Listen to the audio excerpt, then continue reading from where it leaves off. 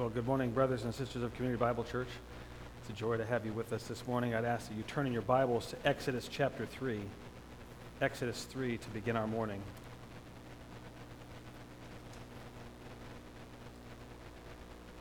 If you're in the foyer and you'd like a seat in the front row, there's several seats in here and maybe a few scattered throughout, so don't be shy to come on in and join us. You're in Exodus 3. Yes, we are celebrating Jesus' birth at Community Bible Church, as you just heard from our kids, and what a blessing that is. Thanks for joining us. If you're visiting with us to see the kids, it's all downhill from here, so that was definitely the highlight of the morning.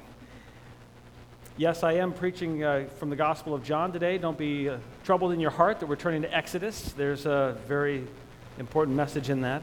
We've been enjoying an exposition of John's Gospel since September of this year.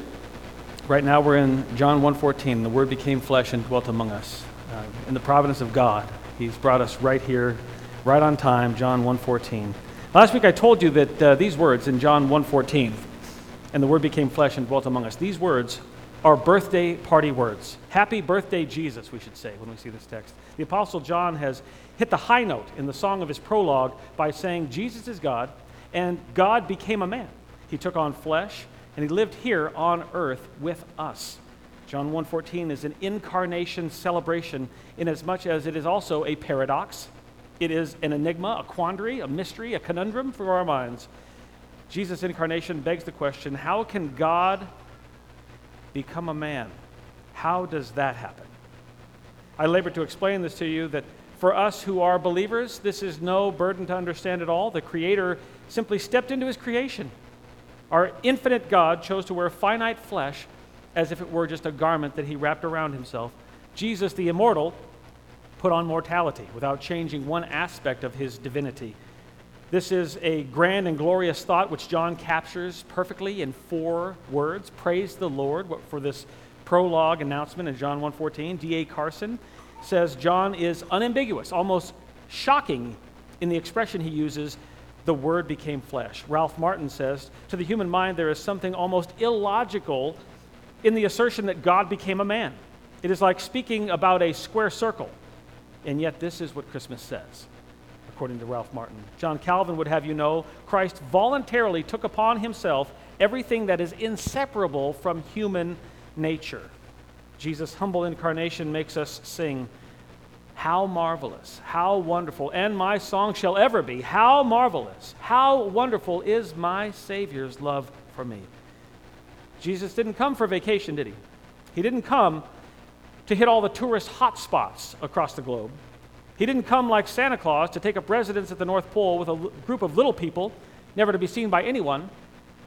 That's not what Jesus did at all. The exact opposite of Jesus is true. He took on flesh and He chose to dwell among us. William Hendrickson says, in the midst of this ungrateful world, Jesus manifested His supreme love. From the infinite sweep of eternal delight in the very presence of His Father, the Word was willing to descend into this realm of misery, to pitch His tent, as it were, for a while among sinful men. We marvel at the glory of Jesus' incarnation. From the humility that it presents to the relatability that He communicates, we are so blessed that Jesus chose to wear flesh, to be just like us and live among us, so that in His death He would pay the cost of all the sins that we will commit in our lives on earth. And yet I had to ask you this question last week. Was Jesus' birth to Mary the first time that He engaged personally with humanity? Was Jesus seen face to face the first time by Joseph and Mary in Matthew 1:25 at His birth? We ended our time last week by looking at 2 theophanies in the Old Testament. Theophanies are divine in-person appearances of Jesus Christ in the Old Testament. The theophanies in the Old Testament demand recognition of the pre-incarnate Son of God temporarily engaged in dialogue, instruction, prophecy, and blessing with people on earth. James Borland says theophanies are those unsought, intermittent, and temporary, visible and audible manifestations of God the Son in human form, by which God communicated something to certain conscious human beings on earth prior to His birth as Jesus Christ.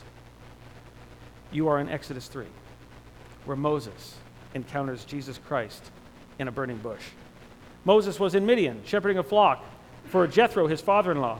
When he came to Mount Horeb, the mountain of God, we read in Exodus 3:2, And the angel of Yahweh, which is better understood, the messenger of Yahweh, appeared to him in a blazing fire from the midst of the bush. And he looked, and behold, the bush was burning with fire, yet the bush was not consumed. And so Moses said, I must turn aside now and see this marvelous sight. Why is the bush not burning up? And Yahweh saw that he turned aside to look, so God called to him from the midst of the bush and said, Moses, Moses. And he said, Here I am. Then he said, Do not come near here. Remove your sandals from your feet, for the place on which you are standing is holy ground. He said also, I am the God of your father, the God of Abraham, the God of Isaac, and the God of Jacob. Then Moses hid his face, for he was afraid to look at God. Most depictions of this event in Scripture only show you a bush and a fire. However, Henry Morris would have you know, the text clearly says that the angel of the Lord was visible to Moses. This is why Moses hid his face, so that he would not be looking on God. And so I ask you the question, friends, as I did last week, who is the man standing in the bush, seemingly on fire? Who called out, Moses, Moses? In Numbers, chapter 22, you don't need to turn there, there's a false prophet named Balaam who's riding a donkey. When the donkey sees a man with his sword drawn standing in the middle of the road, which Balaam does not see, the donkey yields on the road to the stranger with the sword, as anyone would. Balaam can't see it. He beats his donkey until the donkey finally speaks to Balaam and rebukes his rider. After Balaam was rebuked by his donkey, Numbers 22:31 says, Yahweh opened the eyes of Balaam at that time and allowed him to see the man on the road with the sword drawn. Seeing the man, Balaam falls to the ground prostrate and bows his head. Brothers and sisters, who is the man? Who is the man with the sword who can reveal or hide his appearance as he wishes? Clearly, in these texts, we are looking at the pre-incarnate Jesus Christ. Jesus had no problem interfering with the lives of men and women before he was born into this world. Theophanies, friends, are great. But far greater is Happy Birthday, Jesus, John 1:14.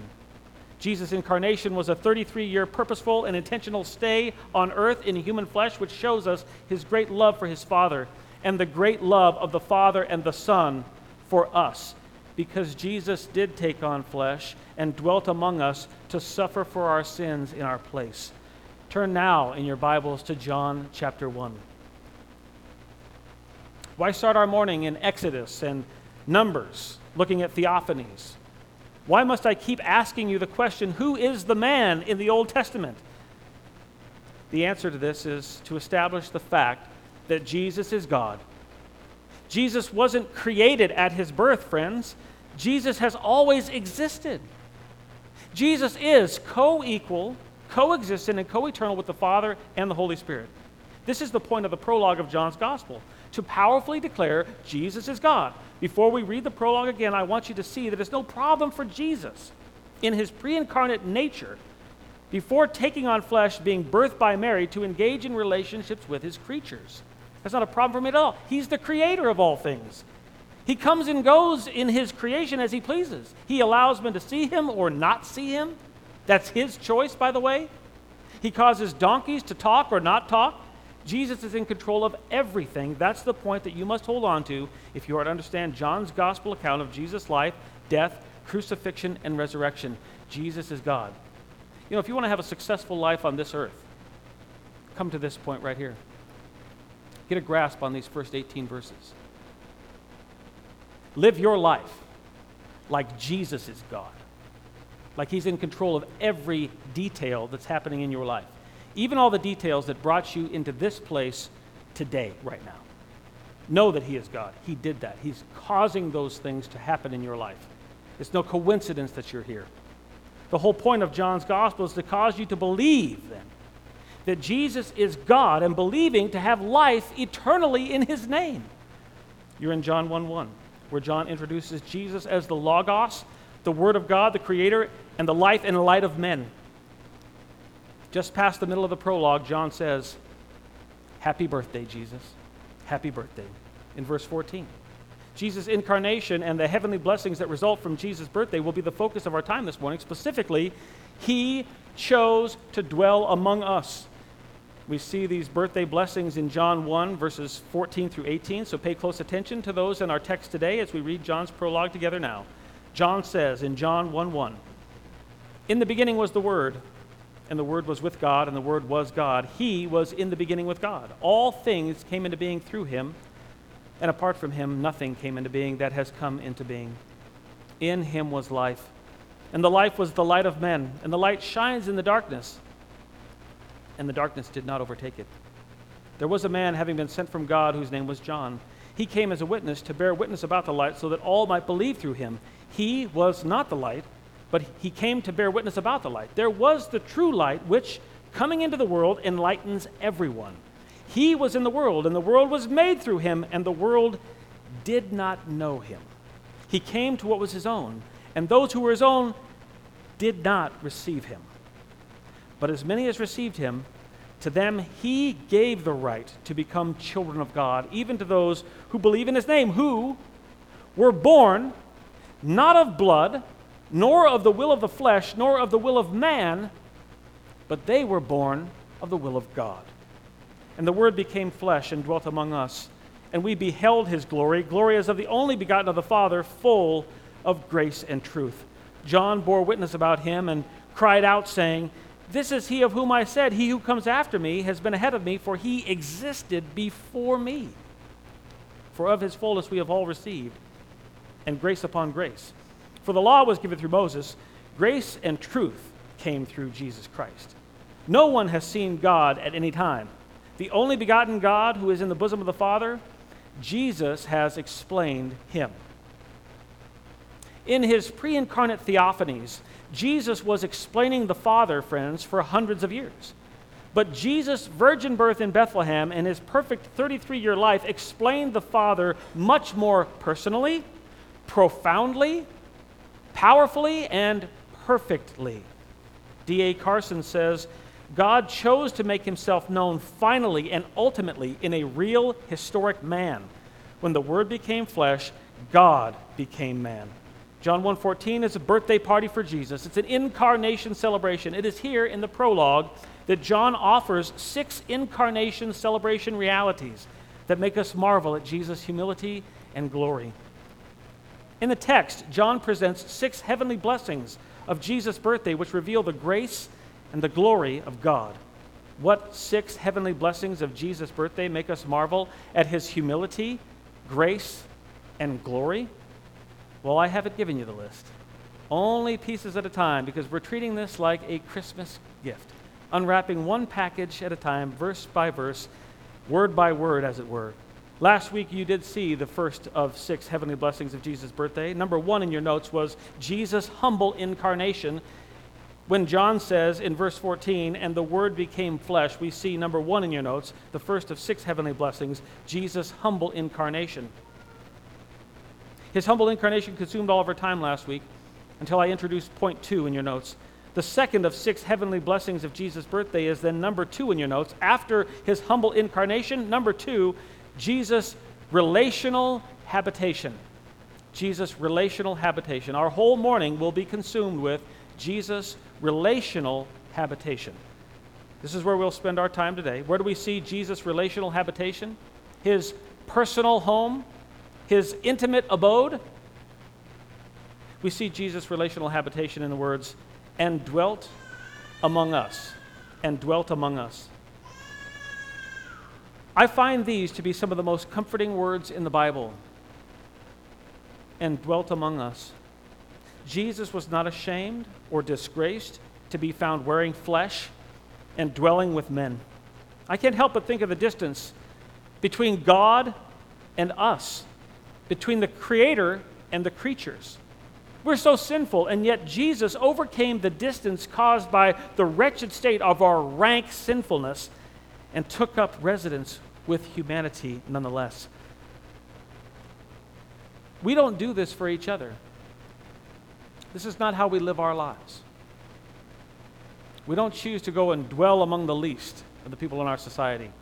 There's not one of you that I can believe in this room. Come and tell me, please, if you spent the night last night at the House of Charities in downtown Spokane. He did this for us. He did this for us. Knowing our sinfulness, there is a part of this happy birthday comment that before it is comforting, friends, I find it repulsive. It's awkward. It begs the question, what kind of disgusting birthday celebration is this? Which of you would host your child's birthday at the House of Charities? Or take your child to Los Angeles, not for Disneyland, but for Skid Row? None of you. No one would do this. Why dwell among us, Jesus? Why take on flesh and dwell near us, in proximity to us, in communion with us? Why did you need to come in contact with us? We are so unworthy of your company, presence, influence, and love. We are entirely unworthy. And yet you did this. Brothers and sisters, are you entirely comfortable with the God of the universe dwelling among us? There's a part of me that is not comfortable with that. Shouldn't he be excused from such service to humanity? Aren't we just that disgusting in our sinfulness? Doesn't that make these words, dwelt among us, unfathomable? Friends, the glorious answer to that question is Jesus' grace is greater than all of our sins. In the immutable mind of Jesus Christ our Lord, there is extreme intentionality, eternal purpose, and infinite glory in taking on flesh to redeem the elect, predestined, foreknown children of God. Dwelling among us in flesh for Jesus is essential for achieving his greatest glory. This begs the question, what is the purpose of dwelling in close proximity with us? Does physical presence communicate relational intimacy? If you're confused about that, ask your spouse, kids, family, or friends. You know the answer is absolutely. Is there power in experiencing someone's physical presence which makes dwelling meaningful? Certainly there is. Absolutely. Dwelling communicates union, unity, solidarity. Dwelling delineates and distinguishes your family and friends from everyone else in the world. What does Jesus dwelling with us provide personally for us? What are the implications of Jesus dwelling among us? What must Jesus' relational habitation with us, what must it communicate to us? Turning your Bibles to Revelation 21, verse 3. Jesus dwelling among us, friends, is the topic of our morning. It is on my mind. This morning I want to explore two implications of Jesus dwelling among us. Two implications of Jesus' relational habitation. Two implications of Jesus dwelling among us. The first implication of Jesus dwelling among us to consider this morning is identity. Identity. The first implication of Jesus dwelling among us that we need to consider is identity. I want you to see then the first of two implications of Jesus dwelling among us. Number one would be our identity in Jesus dwelling among us. I want you to see identity. This is so critical. I think about young women, 13 to 19 years of age. What do I want to communicate to you? Identity. What does the Bible say about who you are? If it's important for that group of people, 13 to 19-year-old young women, it's important for every one of us to know who we are in Christ, specifically as a result of him dwelling among us. We need to explore this. I want to ask the question of you, how does identity come from dwelling among us? To answer this question, we need to consider the verb dwell from our text in John 1:14.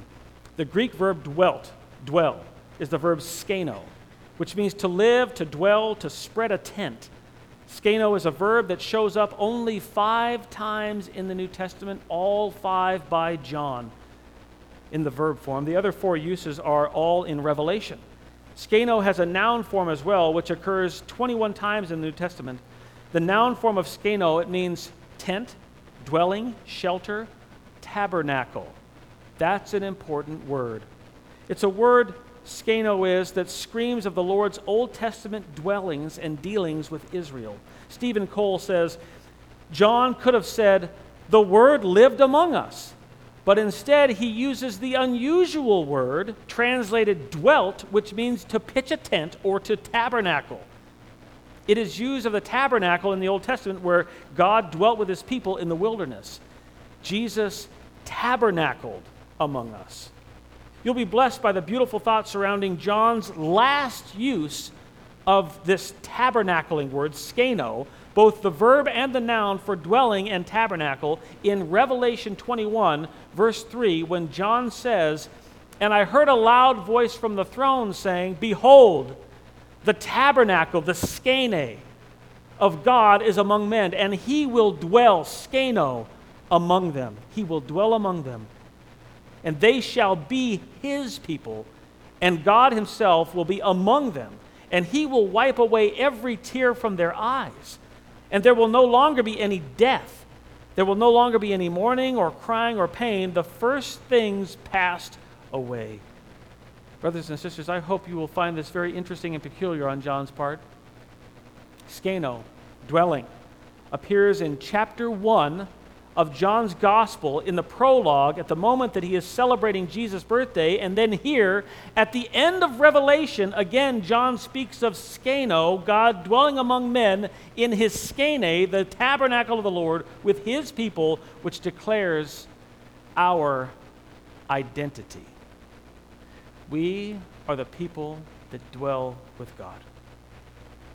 He is the one who chooses to dwell among us. He dwells among us not only at his incarnation, he dwells among us in the power of the Spirit now. And we will be dwelling among him and with him in his tabernacle in heaven forever. This is powerful to understanding your identity. There is no coincidence here in John's text, by the way. John is being very purposeful with his words in his gospel and in his revelation, especially as it relates to Jesus' identity as God and our relationship to Jesus as the children of God. Turn in your Bibles to Exodus 29. Exodus 29. John is intentionally tying together the presence of God in the tabernacle in the Old Testament and Jesus taking on flesh to tabernacle among men there in the New Testament in John's prologue in chapter 1. Jesus' identity is of supreme importance to us because our identity, friends, is uniquely tied to and built up in Jesus' identity. Only in knowing Jesus do you know something about yourself. You know, that should really set the course for the whole rest of your life. If you're not in church, you're a fool. Because the church is where you're taught about Jesus, and teaching about Jesus teaches you about who you are. If you don't know Jesus because you're not in the church, you don't know who you are. Does that make sense about what's happening in our world with identity? I would hope so. Andreas Kostenberger says that John's use of skeno or dwelling in John 1:14 at the birthday text suggests that in Jesus, God has come to take up residence among his people once again in a way more intimate way than when he dwelt with Israel in the midst of the wilderness in the tabernacle. Moses met with God and heard his word in the tent of meeting. Now people may meet God and hear him in the flesh of Jesus. At Exodus 19, I'm giving you a run-on to our text in Exodus 29. At Exodus 19, Moses and all of Israel arrive at Mount Sinai. They're going to be there all the way through 29 and more. Okay? At 19, Exodus 19, they arrive at Sinai, and this is where the Lord would give instructions to Moses about how he wanted to relate to his chosen nation Israel.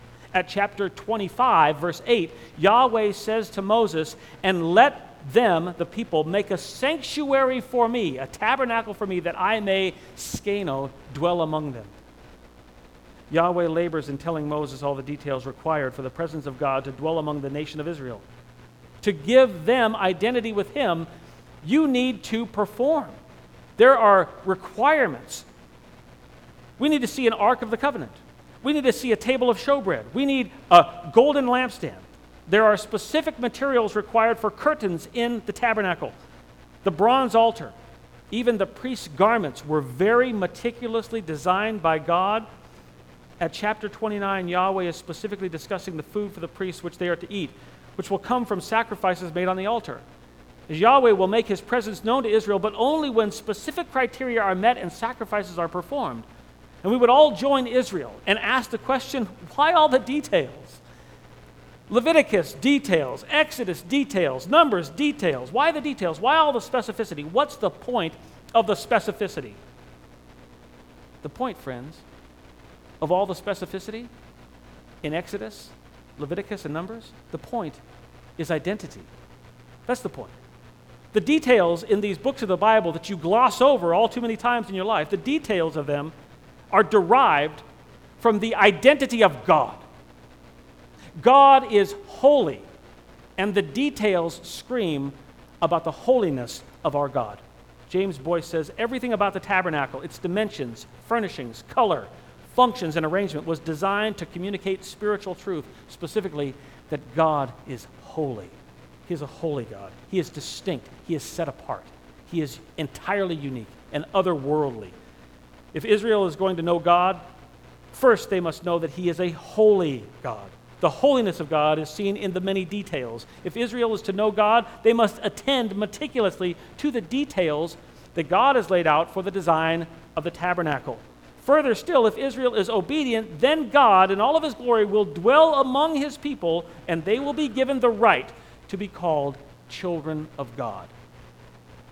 That's an incredible bargain. Go look at the details in Leviticus and understand that men set out to meet all of the details in Leviticus so that they could be found obedient children of God.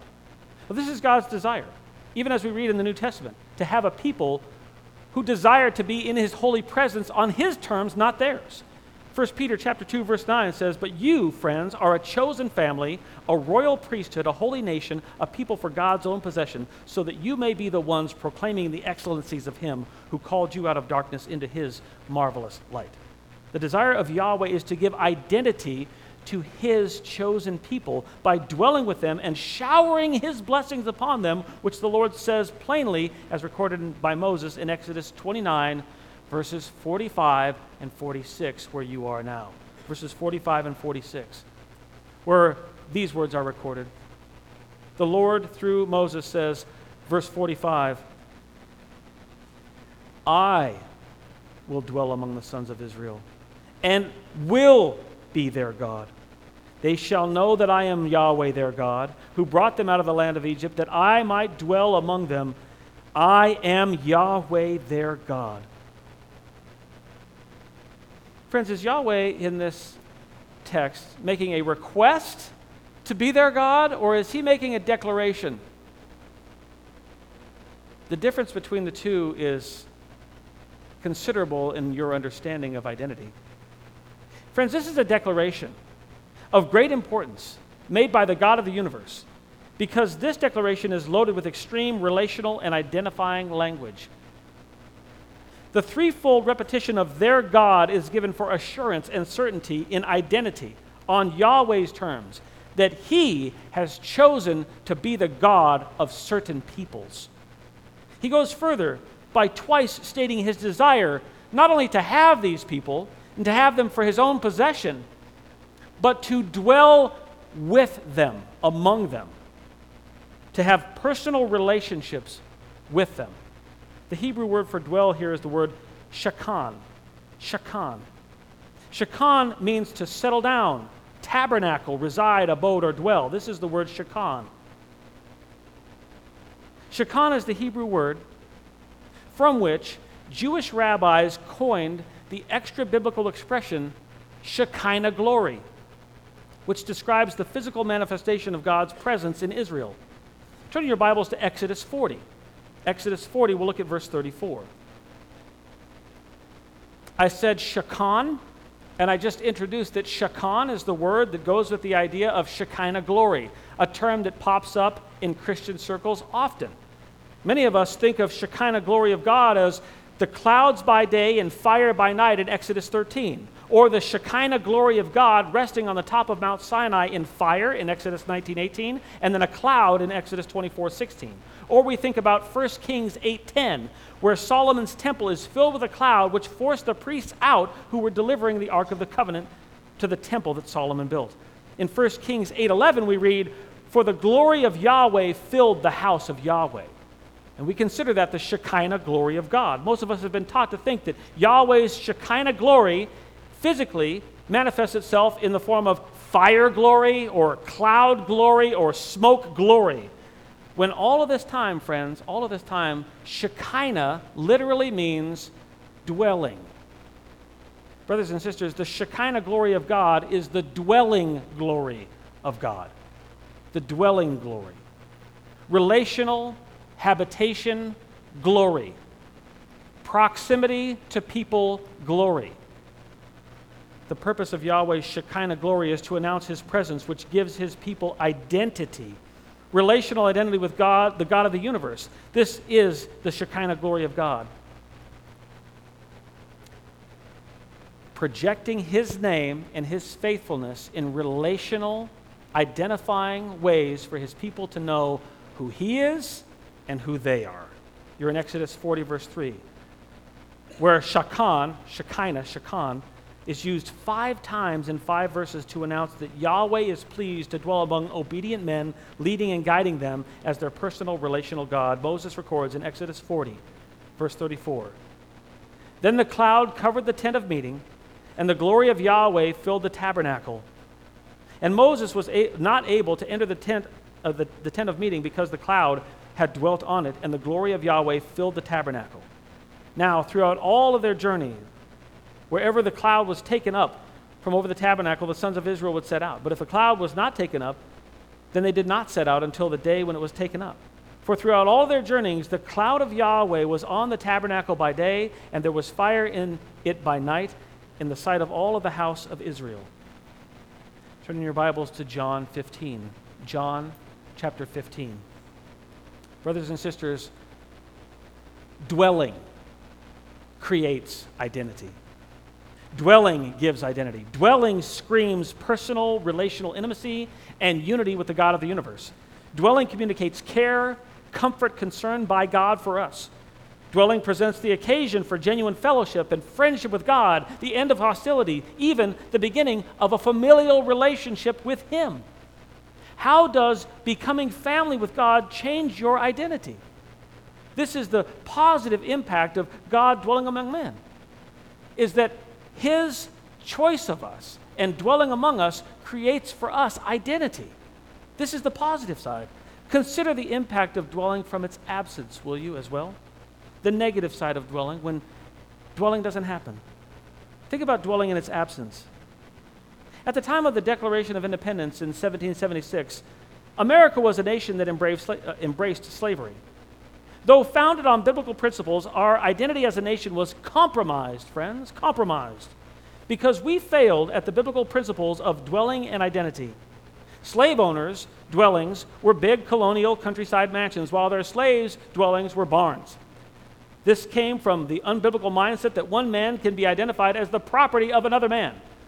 Consider the size of our identity hypocrisy, which was broadcast the world over in our Declaration of Independence, which states plainly, we hold these truths to be self-evident that all men are created equal, that they are endowed by their Creator with certain unalienable rights, that among these are life, liberty, and the pursuit of happiness. All men are created equal? God makes that very plain in his word, does he not? Unfortunately, Thomas Jefferson and several other men worshiped a God of their own understanding. While they affirmed that all men are created equal, they believed that some men are more equal than others. Slavery in America would not be abolished until this day, December 18th, 1865, 157 years ago, at the signing of the 13th Amendment to the Constitution of the United States, 89 years after the founding of our nation, with this inconsistency. Slavery is the perfect opposite to dwelling together. We don't have any way to calculate the cost of American slavery, but we do know the death toll of the American Civil War, which was fought to end slavery and allow all Americans to dwell among one another in liberty and freedom. Our slavery and dwelling together failure, it cost America 620,000 lives in a period of 4 years. Not to mention our failure to dwell together in unity has forever disfigured our American identity. But you know what? Praise the Lord. Praise the Lord. In the body of Christ, we have a unity that far exceeds the unity provided in our American identity. We have a unity perfectly void of racism and partiality. The Bible calls us all children of God, children of light, the adopted sons and daughters of our Father in heaven, among many other personal, eternal, relational nicknames which explain our identity in Jesus Christ. We need these nicknames for the purpose of inclusion and identity, which gives us confidence and assurance that we are the children of God, among whom he is pleased to dwell. You see, brothers and sisters, Yahweh dwelling with Israel and Jesus dwelling among humanity for 2,000 years, these are dwelling precursors for the ultimate dwelling of God on earth. Precursors. Precursors. What am I going to say to you next? I just said to you that Yahweh dwelling with Israel in the tabernacle and Jesus dwelling among humanity 2,000 years ago, that these are dwelling precursors for the ultimate dwelling of God on earth, which wouldn't happen until 40 days after Jesus' resurrection, when the Holy Spirit came at Pentecost in Acts 2, and God lives in you. For purposes of our identity, the ultimate dwelling of God on earth happens when the Holy Spirit permanently takes up indwelling in the wicked, sinful hearts of believers in Jesus Christ. He removes the heart of stone, he replaces the heart of stone with a heart of flesh, and he lives in there, causing you to walk in God's statutes and keep his commandments. There's no fire, there's no clouds, there's no smoke, just the pursuit of righteousness from a once spiritually dead sinner like you and me. You're in John 14. Did I say 15 earlier? I meant 14. So just go to 14, verse 16. John 14, 16, where Jesus is explaining identity and dwelling to his disciples on the night of glory at the Last Supper in the upper room. After Jesus tells these men the Father dwells in him, in verse 11, when he says, "Believe me, that I am in the Father, and the Father is in me," right after this, Jesus goes on explaining to them that the Father's future dwelling plan for them includes the person of the Holy Spirit. Not too many days from now in the future, Jesus says in John 14, 16, "And I will ask the Father, and he will give you another advocate, another helper, that he may be with you forever. The Spirit of truth, whom the world cannot receive because it does not see him or know him. You know him because he abides with you and will be in you." Brothers and sisters, this is the pinnacle of relational intimacy and relational habitation. When the God of the universe lives inside your heart. Amazing. This is the plan. It doesn't happen except that Jesus comes in flesh to earth to dwell among us. Turn back in your Bibles to John 1:14. I want you to think about this for a moment. In the Garden of Eden, Jesus' relational intimacy with Adam and Eve was perfect, was it not? But they sinned and ended their relational intimacy with Christ.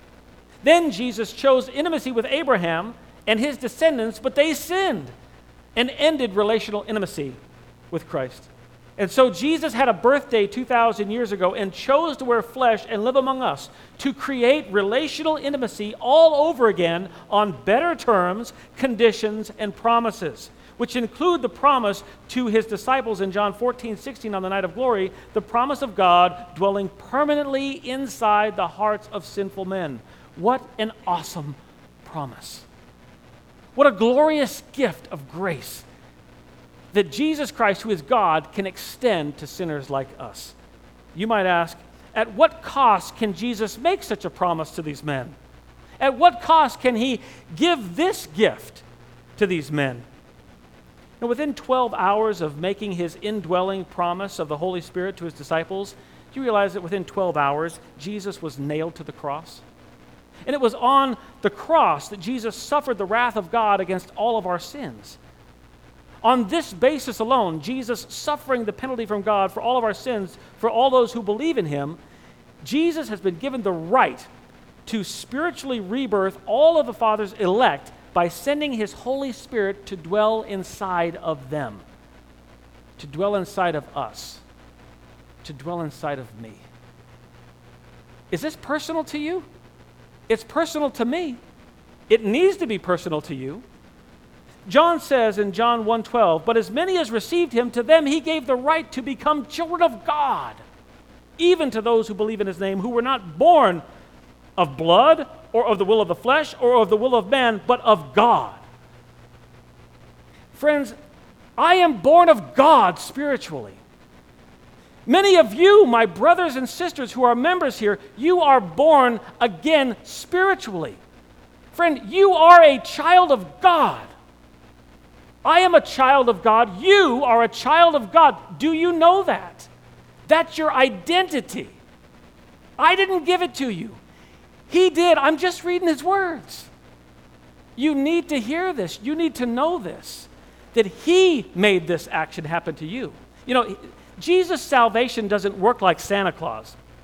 He's not making a list and checking it twice, gonna find out who's naughty or nice. That's not Jesus' salvation. Now, I want you to think about something, because Santa Claus is an interesting character. Stay with me for a second. He's making a list, checking it twice, gonna find out who's naughty or nice. Do you realize that's syncretism? Do you realize that's synergism? It's synergism. Every other religion in the world projects synergism just like Santa Claus. They're all Santa Claus religions. Only Christianity knows the God of the Bible, who's not making a list or checking it twice.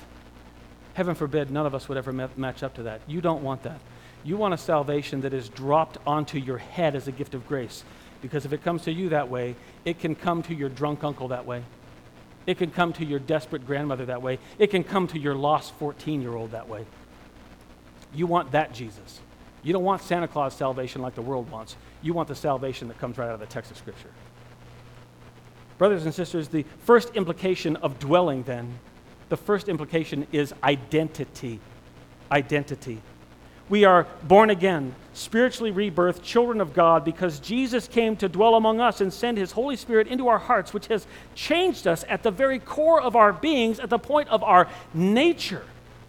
Which brings us to the second implication of Jesus indwelling among us, his dwelling among us, I should say, the indwelling. First, we saw that identity comes from dwelling among us. Second, we need to see that influence comes from dwelling. Influence. I gave you identity. I now give you influence. The second implication of Jesus dwelling among us is Jesus' influence. There is no greater influence than indwelling by the person of the Holy Spirit. But before indwelling of the Holy Spirit, Jesus dwelt among us, issuing out his influence for 33 years. I want you to see in the text the influence of Jesus dwelling among us. I want you to consider it. It's an implication of he dwelt among us. So you see there in the text of John 1:14 when the Apostle John says, "And the Word became flesh and dwelt among us." And I'm saying to you in the words, "and dwelt among us," number one, think identity. Number two, think influence. These two things, dwelt among us, identity and influence. Let's talk now about influence. The Word of God, the Son of God, the Creator of God, the creator of all things. He didn't ask, friends. He didn't ask permission to come to earth and dwell among us. He's the creator of all things. God did not ask permission to come among us. Jesus didn't ask. He knew what was right and what was righteous, and he did it. Rather, quite boldly, Jesus knew what was best, and he decided to give us identity with him and blessing, and the very blessing of his influence from his person for 33 years in this life. How did Jesus influence the world, friends? He was, for 33 years, the continual display of righteousness. He was, in and of himself, the picture of perfection, the picture of grace and truth and humility. Jesus was the one displaying miracles and signs. He was the life giver, raising people from the dead. He was the hope giver, the one who fulfilled all prophecies. Was Jesus' influence, was it chosen or was it given? In a word, how would you characterize Jesus' influence the whole course of his 33-year ministry? The word that comes to my mind is righteousness. He was a righteous influence on this earth. What do you think about influence? There's a whole new category of people in our world because of social media called influencers. What are they doing? Is influence something that should be chosen by you or given to you? Where do your influences come from? Your choice or the choice of another? What about the influence of your children? Do you know who is influencing your children? Are you in control of those people who are influencing your children?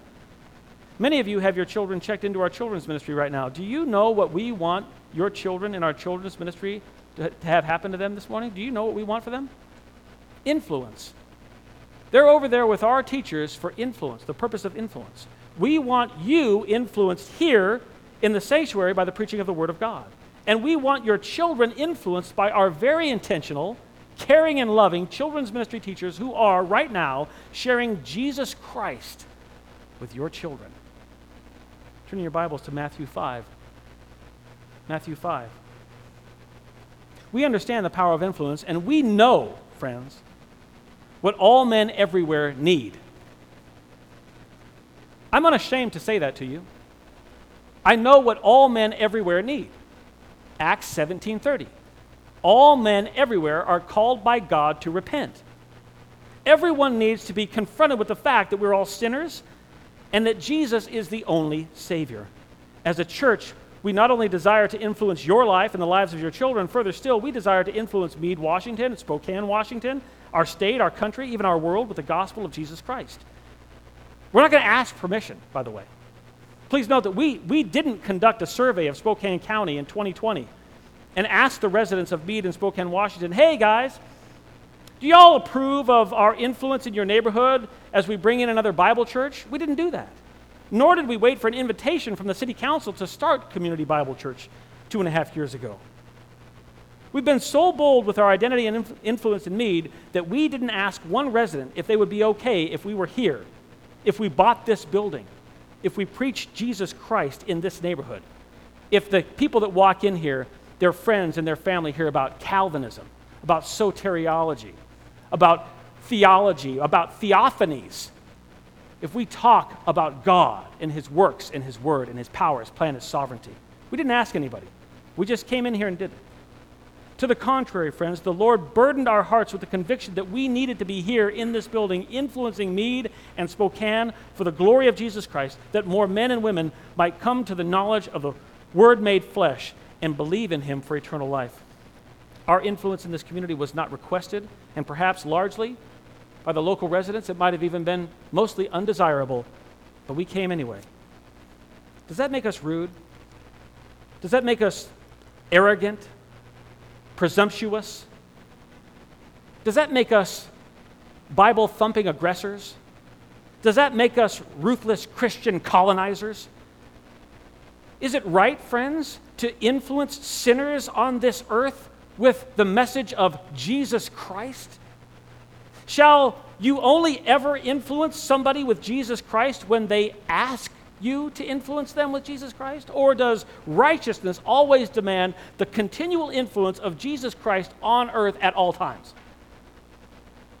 You're in Matthew 5:13, where Jesus offers the following comments that help to clarify just how much influence believers in His name must be in this sin-sick world. Jesus says in Matthew 5:13, you are the salt of the earth.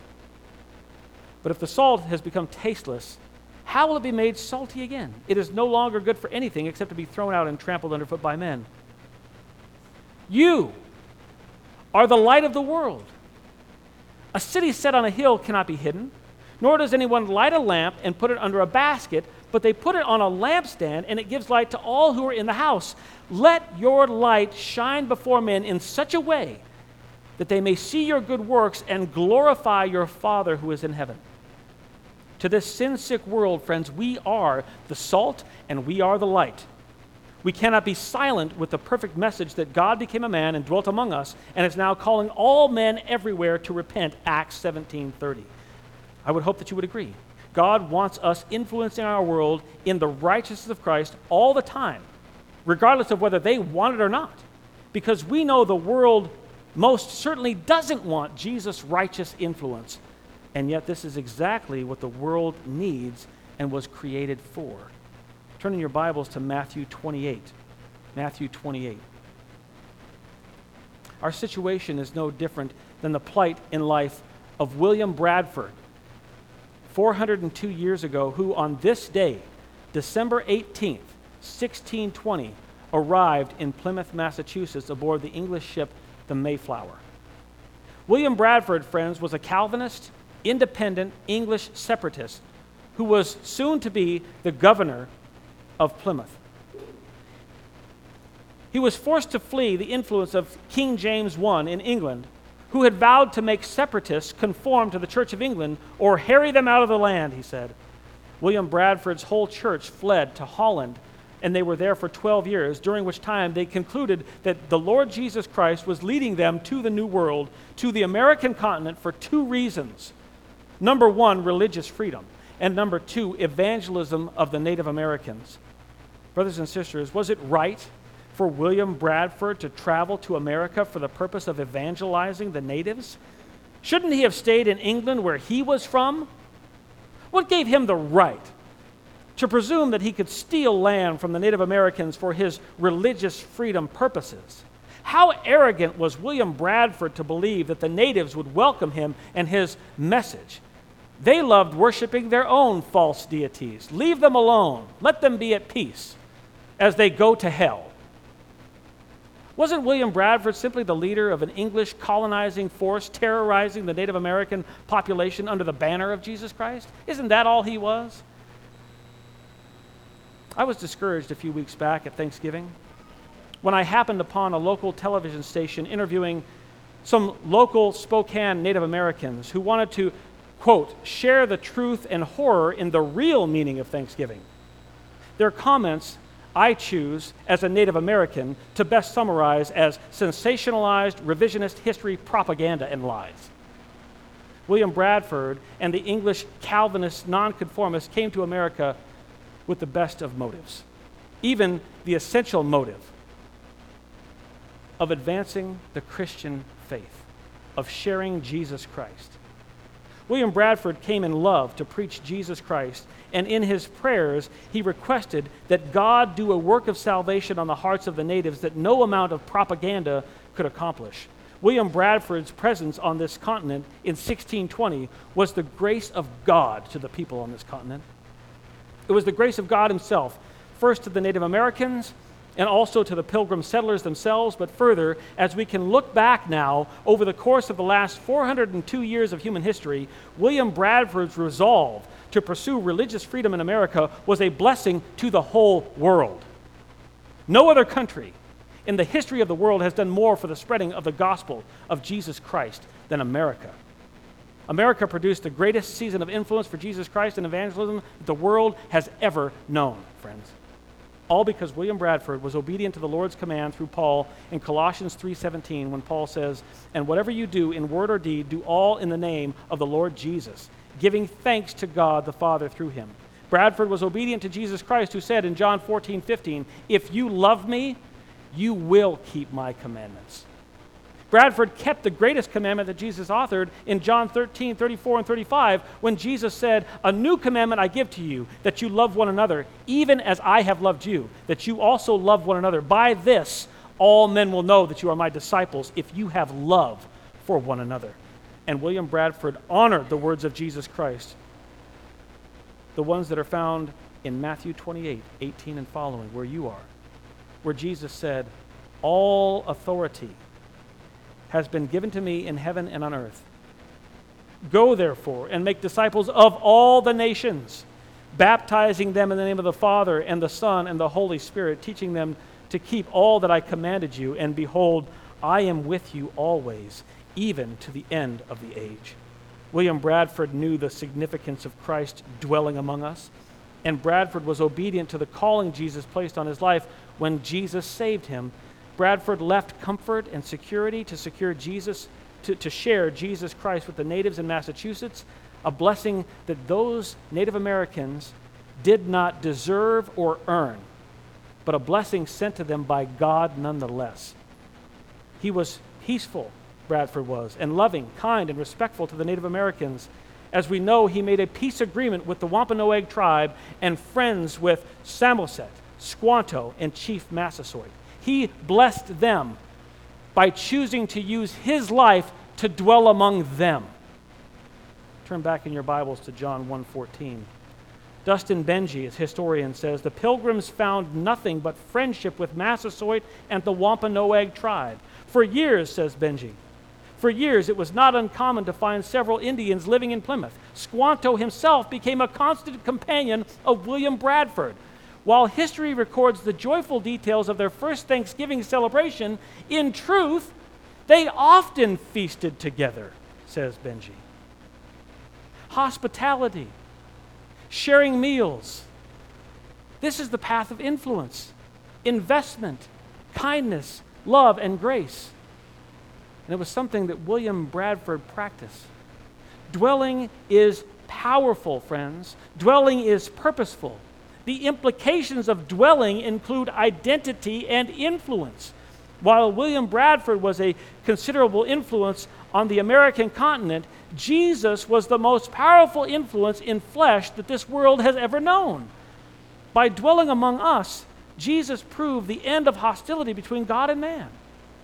We have no reason to fear the wrath of God because Jesus said that he came to die for the sins of his people. John records in John 10:11, Jesus said, I am the good shepherd. The good shepherd lays down his life for his sheep. Isn't that comforting to know? You will never earn your salvation. If you are a sheep, he died in your place. You could never pay God for one sin. He's paid them all. He is the good shepherd. From Jesus' life, we understand our identity then as his sheep and the importance of submission and sacrifice in this life for the greater glory which belongs to God alone, which brings us to point number 3 in our notes, the third of 6 heavenly blessings of Jesus' birthday. After looking at Jesus' humble incarnation, number 1, and Jesus' relational habitation, number 2, we finally, at this thought of glory, we arrive at point number 3 in our notes, the third of 6 heavenly blessings of Jesus' birthday. Number 3, Jesus' glorious revelation. Jesus' glorious revelation. Did the world get the message? Was Jesus' humility and sacrifice observed, or was it ignored? You're in John 1:14 where John says, and the Word became flesh and dwelt among us, and we beheld his glory, glory as of the only begotten of the Father, full of grace and truth. Praise the Lord, friends. Jesus' message was beheld, looked upon, observed. We didn't waste the glory of Jesus' humility, service, sacrifice, or suffering when he came to die for us on the cross. The Father in heaven made sure that the eyes of many beheld the glory of the Son, which is his very same glory. They share glory together. So next week, on Christmas Day, it will be best if we spend our time beholding the glory of Jesus together for a whole hour as we consider the glory of Jesus' birth on his birthday. We'll do that next Sunday. For now, I'd like to conclude our time with application on this whole thought of Jesus dwelling among us. We spent our morning considering Jesus' birthday and the heavenly blessings that flow from the gift of his incarnation. Specifically, Jesus dwelt among us. We need to ask ourselves, how does Jesus dwelling among us matter to me? How should I respond to the identity in Christ that Jesus has supplied to me in his grace? What influences should I allow into my life to help me know, love, and serve Jesus all the more? Who am I called to dwell among and share Jesus Christ with, even if they don't want the gospel? And how must I become an influence in the lives of others that more might resolve or receive Jesus' grace and know for themselves that Jesus has given them the right to become children of God? Well, first, my comments would be directed at those who don't know Jesus here. The call on the life of every person in this room is to repent and believe the gospel. And so I ask you, friend, have you repented? Do you know Jesus Christ as Lord? Are you born again? Has Jesus saved you? You must repent. The unrepentant all have an identity. Your identity is that you are sons of Satan. You must be born again and given new spiritual life that you might be children of God. And so first, every human being must repent. That's identity and influence on the class scale of 101. That's the basics. Second, I would want you to know that dwelling matters most in Jesus' church. Jesus Christ is building a church and the gates of hell will prevail against it. If you are not a member in a church, friend, can I just tell you, you're wrong. You're wrong. You don't know Jesus' plan for great salvation that he gave you. if you're not on his team in a local church. All Christians must answer the text of Hebrews 13:17, which says, "Obey your leaders and submit to them, for they are the ones keeping watch over your souls as those who give an account, so that they will do this with joy and not with grief, for this would be unprofitable for you." Every genuine, blood-bought, born-again, spirit-filled believer in Jesus Christ must find their identity in his church, his local body, the local expression of his body, the local church. And so who are your leaders, friends? To whom do you submit? Does your wife know that? Do your kids know that? Do your grandkids know that? The church is a place of influence on our lives. Are you submissive to the influence of your local, biblically qualified church elders and your fellow obedient brothers and sisters in Christ? Or are you a rebellious Lone Ranger Christian? Be careful, friend, if that's you.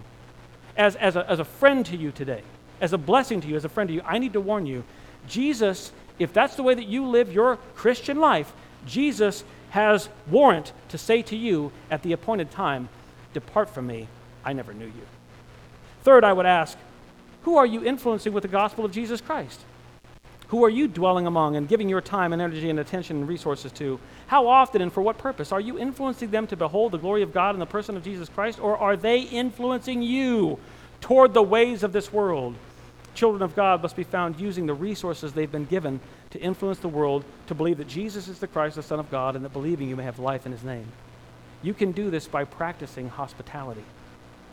Have your fellow believers over to your house for a meal to give them encouragement and be encouraged in the faith. Be hospitable with your unsaved neighbors. Use your home, your dwelling place, your table and your food to give grace and the gospel. Hospitality is a great way to share your identity in Christ and influence others for Christ. And finally, be hospitable to Jesus Christ in your heart continually. Prepare him room. Prepare him room. This is not a one-time activity. For those who have been graced with salvation, our desire is to be conformed to the image of Christ from one degree of glory to another day by day. 2 Corinthians 3:18. Brothers and sisters, I say this to you. May the word of Christ and the person of Christ dwell richly within you, that you may produce deeds of righteousness for the glory of God this week and all the days of your life, as your simple habitation would be allowed here on earth, dwelling among us, even us at Community Bible Church. Let us pray. And it is our delight and joy to know the salvation that you've given to us. The salvation that you have placed onto us as a free gift. We didn't earn it. We didn't deserve it. We didn't even think on it until you gave it to us. And it causes us to marvel, to praise, to honor, to worship you. Moreover, as we've seen today, Father, in the text, you're dwelling among us. It gives us identity, and it causes this incredible influence that steers us more and more away from the cares of this world and more to our glorious Savior, Jesus Christ, who took on flesh. This whole season needs to be about him. And so, Father, as we close in song, let us sing the praise of our Savior, the Lord Jesus Christ, together. In his name, amen.